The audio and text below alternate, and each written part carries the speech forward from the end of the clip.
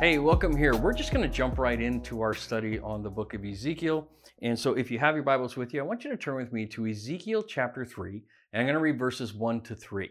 Ezekiel chapter 3, verse 1 to 3. And if you're unfamiliar as to where that is, because I know sometimes it's hard to find things in the Bible, in the beginning of your Bible, there's a table of contents. People worked really hard to put it there. Don't be ashamed to use it. So Ezekiel chapter 3, verses 1 to 3. And here's what it says. And he said to me, so this is God talking to Ezekiel, Son of man, eat what is before you. Eat this scroll, and then go speak to the people of Israel. So I opened my mouth, and he gave me a scroll to eat. Then he said to me, Son of man, eat this scroll I am giving you, and fill your stomach with it. So I ate it, and it tasted as sweet as honey in my mouth. Let's pray. Lord God, I thank you so much for our time together. And I pray, Lord, that as we're looking into your word, as we're looking into the calling that you placed on Ezekiel's life, Lord, that we would see just exactly how dramatic it actually was and how overwhelming it likely could have been in the time that he was living. And I pray, Lord, that as we look at that we would relate to it in some way so that we understand that you equally also put a calling in our lives in terms of what it means to be a people who deliver your word to the people around us. In your name I pray. Amen. So if you haven't read from Ezekiel recently, these verses probably strike you as a pretty strange thing, right? Like Ezekiel is being told to eat this scroll, and that's not usually something that we do, right? Here's the story of a man whom God told to eat a scroll. So it's got this like papyrus, there's some ink on it. And he says after eating it that it's as sweet as honey. And that's not typically what we anticipate when we talk about eating a scroll. And so even if you're getting incredibly hungry right now, maybe you haven't had breakfast or supper or lunch, whatever it is, time that you are watching this and taking this in, you might be incredibly hungry right now. But I also suspect that if I offered you some papyrus with ink, it's unlikely that you're going to want to fill your stomach on it. As a matter of fact, you're probably going to get indigestion if you do. And so it's likely that you might even actually gag. Ezekiel is being chosen to take God's word, his message, to his people. And Ezekiel's appointment is at the heart of the verses that we're looking at today. And so if you're reading along here, we were recommending that you would read chapter 1 through chapter 3, and so that you have a context of what we're talking about here today. But at the heart of what we're talking about is this section of the scripture here. The idea that Ezekiel is being called, but he's being called into something specific. And with that specificity, that's probably not even actually a word, but with that being very specific, he's being asked to eat of this scroll. And so it is because he accepted the commission from God that we even have this book in our Bibles today. So there's something pretty dramatic taking place here. So Ezekiel knew without a shadow of a doubt that God called him to the task. We see that confirmed really in Ezekiel chapter 1, because there's this dramatic thing that takes place, right? Like he sees the glory of God, and there is just this weird image of God with like a wheel within a wheel and his glory and all these different animals. And so there's just this strange image that we're told about. Now, I pray that God's call on your life becomes just as clear as the call that God played on Ezekiel's life. Because God has a purpose for us to fulfill. And so those of you who are familiar with Bible study, you know that you would start with verse 1, and then you would progressively move forward towards that last verse that you're going to look at. But for today, we're going to start our study somewhere in the middle here. And we're going to look at Ezekiel chapter 3, verse 1. And these first 3 chapters revolve around these words. Now, give some context. Up until now, like chapter 1 is all about this vision that Ezekiel has about God. And chapter 2 is just these short, I believe it's like 10 verses on God calling Ezekiel and letting him know that he's actually going to be speaking to a very rebellious people. He said, Son of man, so talking about chapter 2, verse 3, Son of man, I am sending you to the Israelites, to a rebellious nation that has rebelled against me. They and their ancestors have been in revolt against me to this very day. The people who I am sending you are obstinate and stubborn. Say to them, this is what the sovereign Lord says, and whether they listen or fail to listen, for they are a rebellious people, they will know that a prophet has been among them. And so he knows that he's going into this crowd of people, these people that are rebellious, they're obstinate, they rebel against God, they to some extent betrayed the covenant that they had with God for generations and generations. And if you consider what we talked about last week, we're talking about the division of the kingdom of Israel between the 10 tribes in the north, 2 tribes to the south, and just these generations of kings that, especially in the north, 19 kings that didn't follow God. And in the south, you had like 8 good kings and the rest of the other 12 were bad kings. So there's just generation after generation of not faithfully following the Lord until finally God says, okay, Ezekiel, let's go. We're going to deal with this. And so to Ezekiel, in Ezekiel chapter 3, he uses this language of eating this scroll. So let's just take a look at the scroll. How many of you have ever seen a scroll like the ones that is referred to in this text? The idea that there's this scroll that contains within it the writings of God, the Word of God. That's what a scroll is. Now, this is a facsimile of a scroll, but you get the point. It rolls, it's bound to itself, it's easily managed, it's held onto with a tight grip. And typically, the scrolls are much larger, and you would lay them out, and of course, you would treat them gingerly, and you would read them. But this is the kind of thing that they would read in synagogue, and rabbinic tradition would tell us that it was very Jewish practice, or common Jewish practice, to use honey in a special ceremony on the first day of school for children. Now you might wonder, well, what are you talking about, Rob? Like, why are we talking about this honey? Well, young child was shown a slate that had writing on it, and what it had written on it was the entire Jewish alphabet. And then in addition to that, there were these 2 verses that were on there. And so it was Leviticus chapter 1, verse 1, and Deuteronomy 33, verse 4. And so you had the alphabet, you had these 2 passages that were on there, and then there was one other sentence that was written on there as well, and it was, the Torah will be my calling. The Torah will be my calling. So the Word of God will be my calling. And so the teacher next reads these words to the children, and the children repeat these words back to them. And then the slate was coated with honey, in which the rabbi would lick very quickly. He would lick that honey off. And it was a reminder of this passage right here, of Ezekiel chapter 3, where it says, I ate it and it tasted as sweet as honey in my mouth. And after this ceremony, children, now it happened in 2 ways. Either the child had their own slate that they would then lick and get the sense that there's a sweetness related to the Word of God, or after the rabbi would do this, they were given these sweet honey cakes that they were given to eat with Bible verses from the Torah written within them. What a neat thing. And so it's this idea of there's this wonderful texture to the Word of God, this flavor to the Word of God that is sweet, it's pleasant, it's something to look forward to. That's what God told Ezekiel to eat in his dream.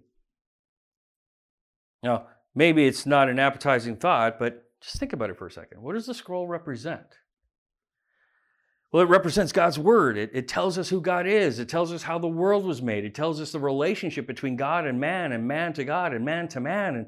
And so you have all of this instruction from the Lord on the best ways to live according to His will. And so the other things that we have along with it are these ways that we can answer questions of life. So you may ask yourself a question about the meaning of life. Well, where do you turn to? Well, you turn to the Word of God. You may ask yourself, well, what is right? What is wrong? Where do you turn? Well, you can turn to the Word of God. And so if you're going to live God's way, then God's Word must be at the center of your life. If you're going to live God's way, God's word's got to be at the center of your life. And the reason behind that is because you cannot live God's way without knowing what God's way is. And he tells us his way in his word.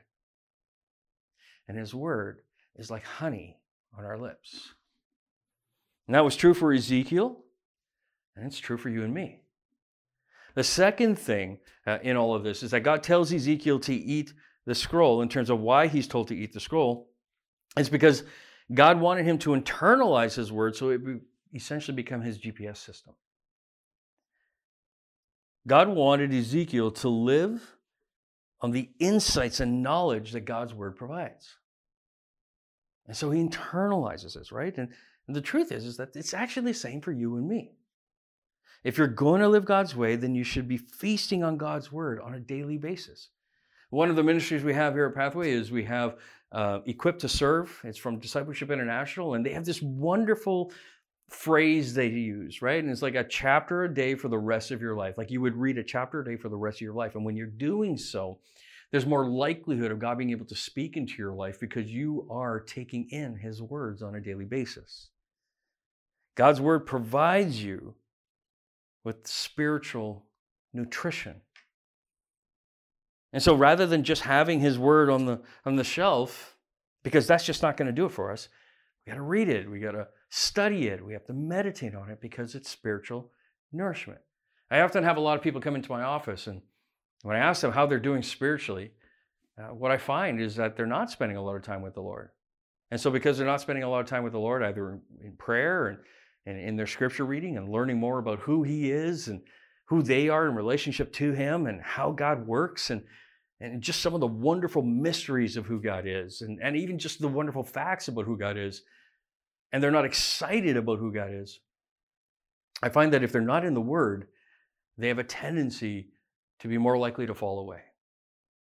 And we're told to ingest God's Word. God urges Ezekiel 3 times to eat the scroll. Not because paper and ink don't taste good, but he urges him 3 times because the message written on the scroll is actually a bitter message. In chapter 2, verse 10, we actually read that the scroll is filled with words of lamentation and woe and sorrow. It actually says it that way too. It actually says in verse 10, which he unrolled before me, talking about the scroll. On both sides of it were written words of lament and mourning and woe. And so Ezekiel is going to have to tell his people some hard things. And this is a really tough part because like when God gives a message to people to express, they're not always the easiest words to share with people. As a matter of fact, even when you consider the gospel, a lot of people have trouble sharing the gospel because the reality is that part of the gospel message is that there is some bad news. And so because we tend to not like confrontation, because we tend to not want to make people feel bad, we tend not to actually share the gospel. But the gospel contains some good news because the good news, it contains bad news because the good news makes no sense without the bad news, right? Like the good news is that we're free from sin. Oh, what's sin? Okay, well, let me take you back to the beginning of the story. And we talk about this idea of separation from God. And so there is this bad news, but there is this some amazing, incredible, life-giving, saving news that we then get to share. But Ezekiel is going to have to tell his people some pretty hard things. That they've disobeyed God. That they've not been faithful. And that God is bringing discipline upon them. And some people might say punishment upon them. Either way, the goal of whether you use the word discipline or punishment is to correct Israel and turn their eyes back towards him. And these are hard words to tell someone. They become a very bitter pill to swallow. Ezekiel is going to have to swallow this message from God and then let his people know that they've done wrong. And that's just not going to be easy. It's not going to be easy. People do not like to be told when they've done something wrong.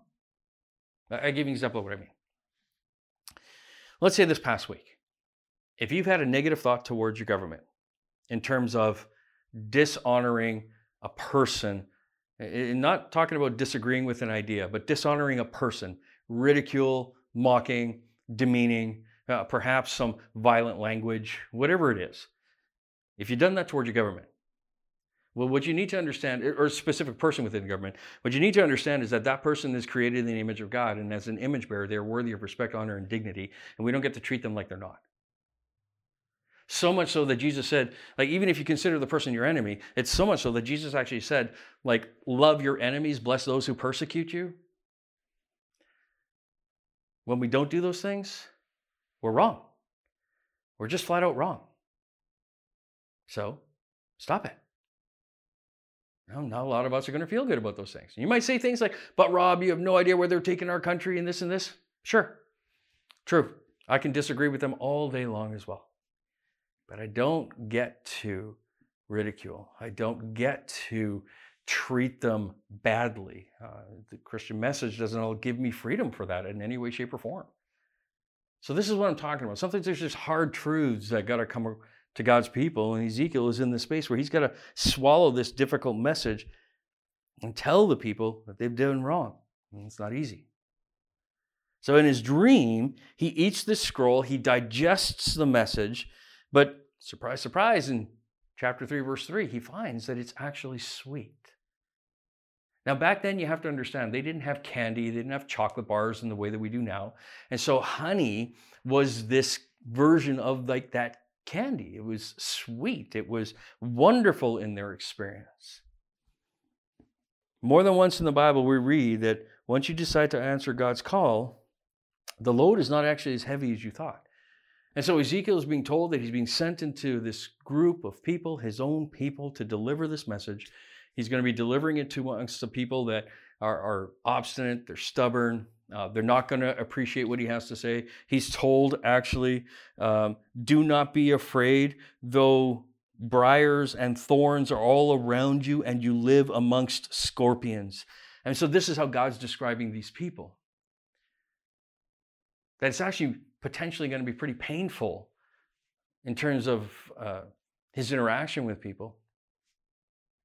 And so this isn't going to be simple. This is not something he was necessarily looking forward to. And when he ingests the word of God, and when he answers the call and he says, yes, well, it's not as heavy as you thought.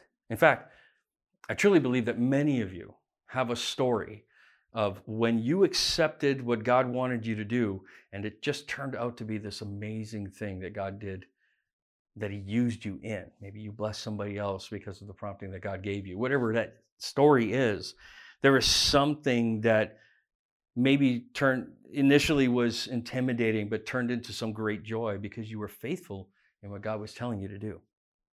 And so what we find is that in eating this scroll, that Ezekiel is ingesting the word. He recognizes that he needs to deliver this word. He understands now that this word was actually sweet to him. And so it was a good thing that he was doing, even though it was a difficult thing to be doing. So that's kind of the basis of all of this in terms of his call.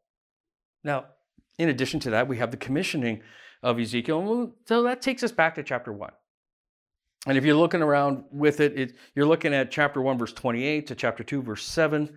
And both before and after Ezekiel eats the scroll, right? So chapter 1, verse 28, all the way to chapter 2, verse 7. And then we skip the section we just focused on and we go to chapter 3, verses 4 to 11. So before and after Ezekiel eats the scroll, God tells Ezekiel to go and speak to the people. And his assignment was to do exactly that. His assignment was to go and deliver the word of God to the people. As a matter of fact, in Ezekiel chapter 2, verse 7, it says it this way. He says, you must speak my words to them, whether they listen or fail to listen, for they are rebellious. And so the good news in all of this, for Ezekiel specifically, is that they're not Ezekiel's words. Ezekiel is not the one who has to come up with what to say. It's not based on his wisdom, his intellect, his passions, his frustrations. It has nothing to do with Ezekiel. He is solely to express God's word to the people. Sound familiar? That our responsibility is not to express our passions. And don't get me wrong, I mean, sharing your opinions with people and having conversations is a fine thing. But when we're talking about delivering God's message to people, they're God's words that we use. It's called the gospel. That's what we deliver to people. And those are God's words. And so, even in that, there's comfort in knowing that God provides for us everything that we need. As a matter of fact, He even says that the Holy Spirit will give us the words that we need because we may not know how to express things. That's pretty comforting. You shall speak my words to them. In other words, Ezekiel will serve as God's mouthpiece. Just as an ambassador to a foreign country speaks the words of the president or prime minister who sent them, the prophet speaks not his own words, but God's words to the people. And I want you to keep in mind something, that a prophet is not specifically a person who tells the future. I mean, sometimes we think of it that way, right? Oh, you're a prophet, you're telling the future. Well, no, that's actually not what a prophet does specifically. Very specifically, a prophet is one who speaks God's word to the people, not his own words, but God's words. And this is where it becomes critically important, because all throughout Christian history, and even within Jewish history, there are people who claim to speak on behalf of God. So much so was this an issue that God actually gave a directive to the people of Israel, his chosen people, all the way back in the book of Deuteronomy. Like all the way back in the book of Deuteronomy. Here's what he says in Deuteronomy chapter 18, verse 20 to 22. This is how serious proclaiming to speak on behalf of God is. But a prophet who presumes to speak in my name, anything I have not commanded, or a prophet who speaks in the name of other gods, listen, you ready? Is to be put to death. You catch that? Like, how serious does God take his message to the world and to his people? Like, I'll read that part again. But a prophet who presumes to speak in my name anything I have not commanded, or a prophet who speaks in the name of any other gods, is to be put to death. And then in verse 21, asks a very basic question that you and I would even ask today. You may say to yourselves, how can we know when a message has not been spoken by the Lord? So here is the test of the prophet. You ready? If what a prophet proclaims in the name of the Lord does not take place or come true, that is a message the Lord has not spoken. And that prophet has spoken presumptuously. So do not be alarmed. You catch that? So a person coming along claims to be a prophet of God. If they make a claim that does not come to pass, claiming that the Lord says it, they are not a prophet of God. And as a matter of fact, they are to be put to death. We get a lot of people who think that they're able to speak on behalf of God. You know, I frequently hear messages from people that say things like, well, the Lord told me this. Okay? Be careful. Be very careful. And we may have inclinations of what we think the Lord might be saying to us. But to come to a people and proclaim widely, the Lord told me this for the nation of Canada. The Lord told me this for the church of the Pembina Valley. Whatever it is, I'm a wait and see kind of guy. So let's see if these things come to pass. And if they don't come to pass, you're not a prophet from God. You spoke presumptuously.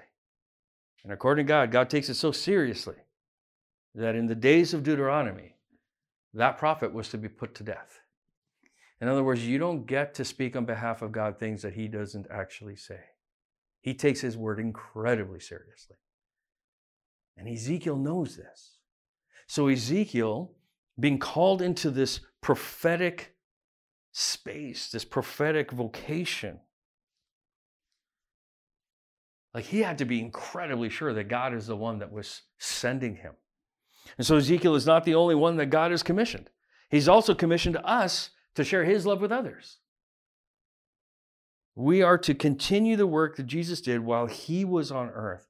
And most of us know that one of the things we're called into is to continue his work, right? Like Jesus says that you will do the same things I have been doing. You will do even greater things than these. And this is the idea of we're going to continue his work. Well, that sounds like a big responsibility, doesn't it? Well, as you look over chapter 2, if you've been reading along, and I would encourage you to go back and read it if you haven't. You see several times that it wouldn't actually be easy for Ezekiel. And the reason it wouldn't be easy is because the people were rebellious. The people weren't going to listen. They don't care. They don't listen to God. And so because they don't listen to God, they're not going to listen to Ezekiel. And yet, even though they're not going to listen, Ezekiel is sent to them to proclaim the word of God. So how is Ezekiel going to be able to do this? It's enough to actually just discourage somebody. If you've ever tried to communicate a truth to somebody who just wouldn't listen, it didn't matter what you said. They just dug in their heels into whatever practice, belief, whatever it was that they had. It could just be so incredibly discouraging. But when you look at chapter 2, verse 2, we see that God actually infuses new life into Ezekiel. Here's what it says in chapter 2, verse 2. As he spoke to me, listen, the Spirit came into me and raised me to my feet, and I heard him speaking to me. You catch that? The Spirit came into me as he spoke to me, and he raised me to my feet. And so that same Spirit, the Holy Spirit, lives within us, raises us to our feet so that we can go and do the things that God has called us to do. He says, a Spirit entered me and set me on my feet. God gave him the strength that he needed to be able to do the things that God is calling him to do. So this is amazing. So we know what word he was supposed to share, right? Because God tells him what he's to be saying. We know that he's got this specific call in his life to go to these people, and he knows that it's going to be tough. But in the midst of all of that, God first shows him a vision of himself. And that vision of himself is quite confusing, to be honest with you, if you try to get a mental picture of it. But in chapter 1, verse 4 to 28, and chapter 3, verse 12 to 13, in these two sections before and after what we've just talked about, Ezekiel describes his vision. And it might seem strange to read about clouds, the wind, creatures, fire, wheels inside wheels, and all going in all kinds of directions. We won't take time to talk about all of the action in the vision, but a couple of things to keep in mind would be this. First, you need to know that in the scriptures, storms, lightning, and wind are often used to refer to God's power and his presence. God's power and his presence. When God called Isaiah, smoke and fire filled the temple. And so with these words about lightning and wind in Ezekiel, we right away get a sense that whatever is happening, God is in it. Now, I want you to consider that for a moment, because even the language on Mount Sinai, right? Like God is hovering over Mount Sinai. His presence is on Mount Sinai. And there's this great, vast storm, this cloud. It's scary. People didn't want to climb the mountain. Like this was a scary space. But so this language of this storm, that God's always present. God's in it. Most interesting to us, of course, is chapter 1, verse 16. There's this wheel in the middle of a wheel where he describes this thing with wheels. It's interesting because the wheels move in all kinds of directions, in every direction. They have eyes, they move up, they move down, they're fast. And it's actually a reminder of who God is. He's not only everywhere, but he's moving, and he's moving quickly. He's all over the earth. He's making things happen to accomplish his purposes. Not even stubborn people would keep God from doing what he wanted to do. And that's a powerful image. And when we read the verses in this section, we get this idea of this brilliance and magnificence and the glory of God. Like it's so big that we can't even picture it properly. And here's the thing. If Ezekiel was going to be God's mouthpiece, he needed to have an idea on the greatness of God. I think we're the same way. Like if our picture of Jesus is this idea that he's just simply our buddy, well, then we miss it. Because it's to him, through him, for him that all things have been created. He is the one that's going to return and judge the nations, reign for 1,000 years. Like he is the one who is the King of Kings, Lord of Lords, Lion of Judah. Like all of this stuff. And we don't get to reduce him to just buddy Jesus. If we're going to be people who truly proclaim the gospel, we got to remember and understand that it is the magnificent Jesus, the King of glory, who's able to offer salvation, not buddy Jesus. God isn't small. We can't put him in a box, and we need to have a vision of his greatness, because that vision of his greatness actually brings us to a place of awe and a place of worship. And his power is greater than any one prophet, greater than any nation. And sometimes we get the idea that God is on the side of our nation or our country or our city or churches, our preferences, when he's really over the entire world. And we had better pray not actually that he's on our side, but that we're on his. And I think sometimes we get that backwards, right? We pray that God will bless the things that we're about instead of us entering into the things that he's about, as a preference, as a starting place, actually. And so we got to remember that we need to be on God's team instead of just solely focus on him being on our team. Does that make sense? And then all of a sudden we see Ezekiel enter the real world, right? So he moves from this vision from God, this dream state that he was in, where he eats this scroll, where he gets a better understanding on the greatness and magnificence of who God is. And then he wakes up, he's in the real world. And being in the real world, we see where he was when he gets this vision. He's not in a fantasy world when all of this happened. His chariot wheels were on the ground, and so to speak, when he had this encounter with God. Ezekiel 1:1 tells us Ezekiel was among the rest of his people who were now refugees because of the sin. Because they had been deported from their country by the thousands. There's roughly around 10,000 of them that got deported into this village outside of Babylon. And he sat where they sat. He understood what they were going through. He understood their angst, their frustration, their hopes, their dreams. Life wasn't easy. They no longer had their place of worship. All the familiar things were gone. They didn't know if they could trust the people around them. Life was tough.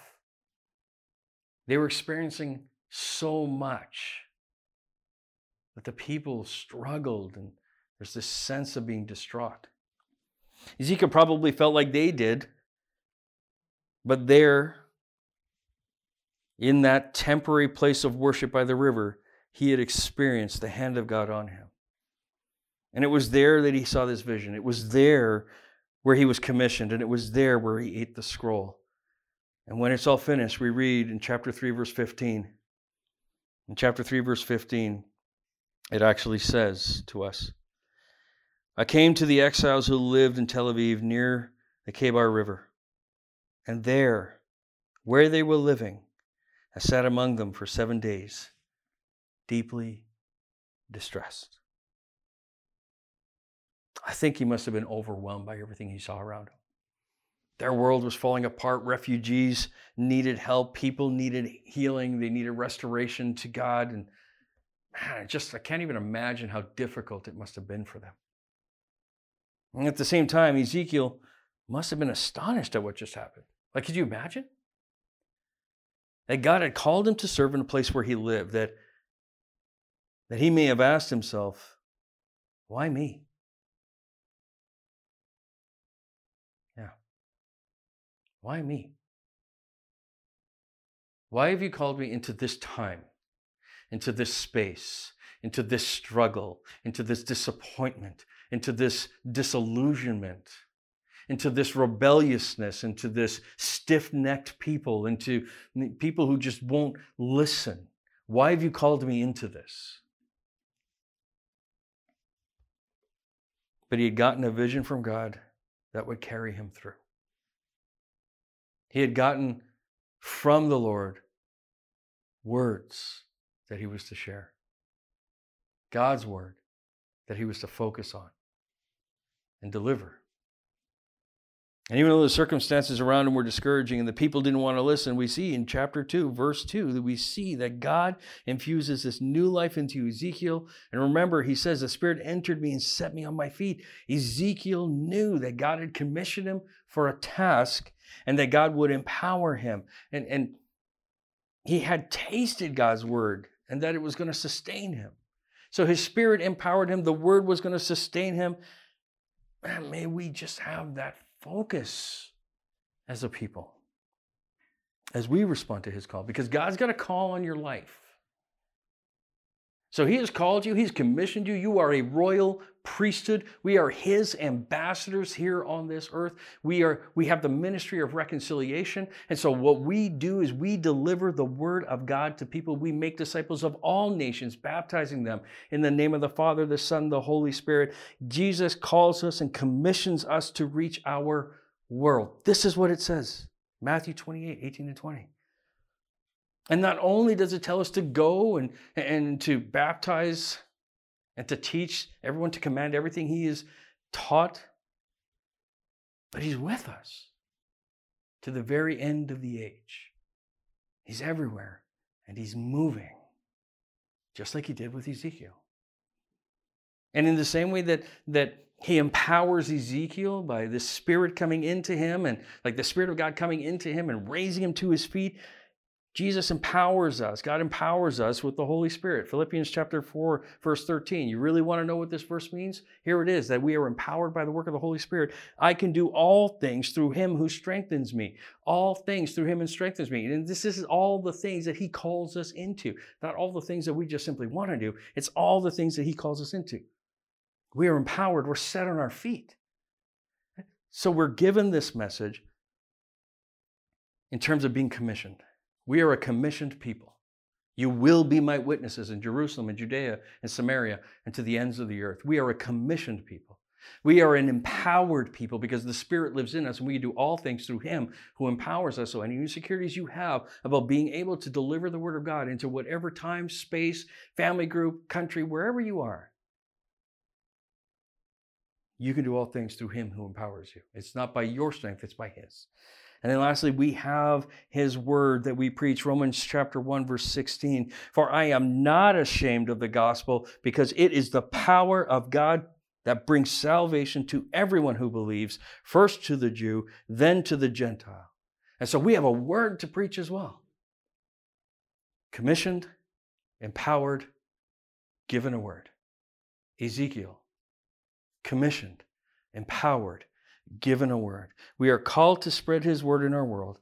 Let us take that call and be more about the things of God than the things of this world. Do not be distracted by your circumstances. Do not. It would have been very easy for Ezekiel to be distracted by his circumstances. They were in exile. They were unable to worship in the way that they were accustomed to worshiping. The temple was going to be destroyed. They didn't even have access to the temple because of where they were in Tel Aviv. And so, whatever discomfort, do not allow it to be a distraction. We are a commissioned people. We are an empowered people. So we're a commissioned people. We don't get to talk about things as if we're not a commissioned people. God raised us up to be his missionaries in the world around us. We are light. We are salt. We move. This is what we do. We are an empowered people. God's Spirit lives in us. Let's not pretend that it doesn't. And we have been given a word to deliver. So let us make that messaging our priority over anything else.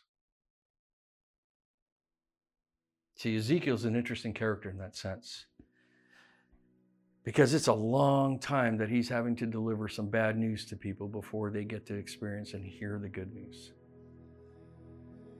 Our scenario is a little different.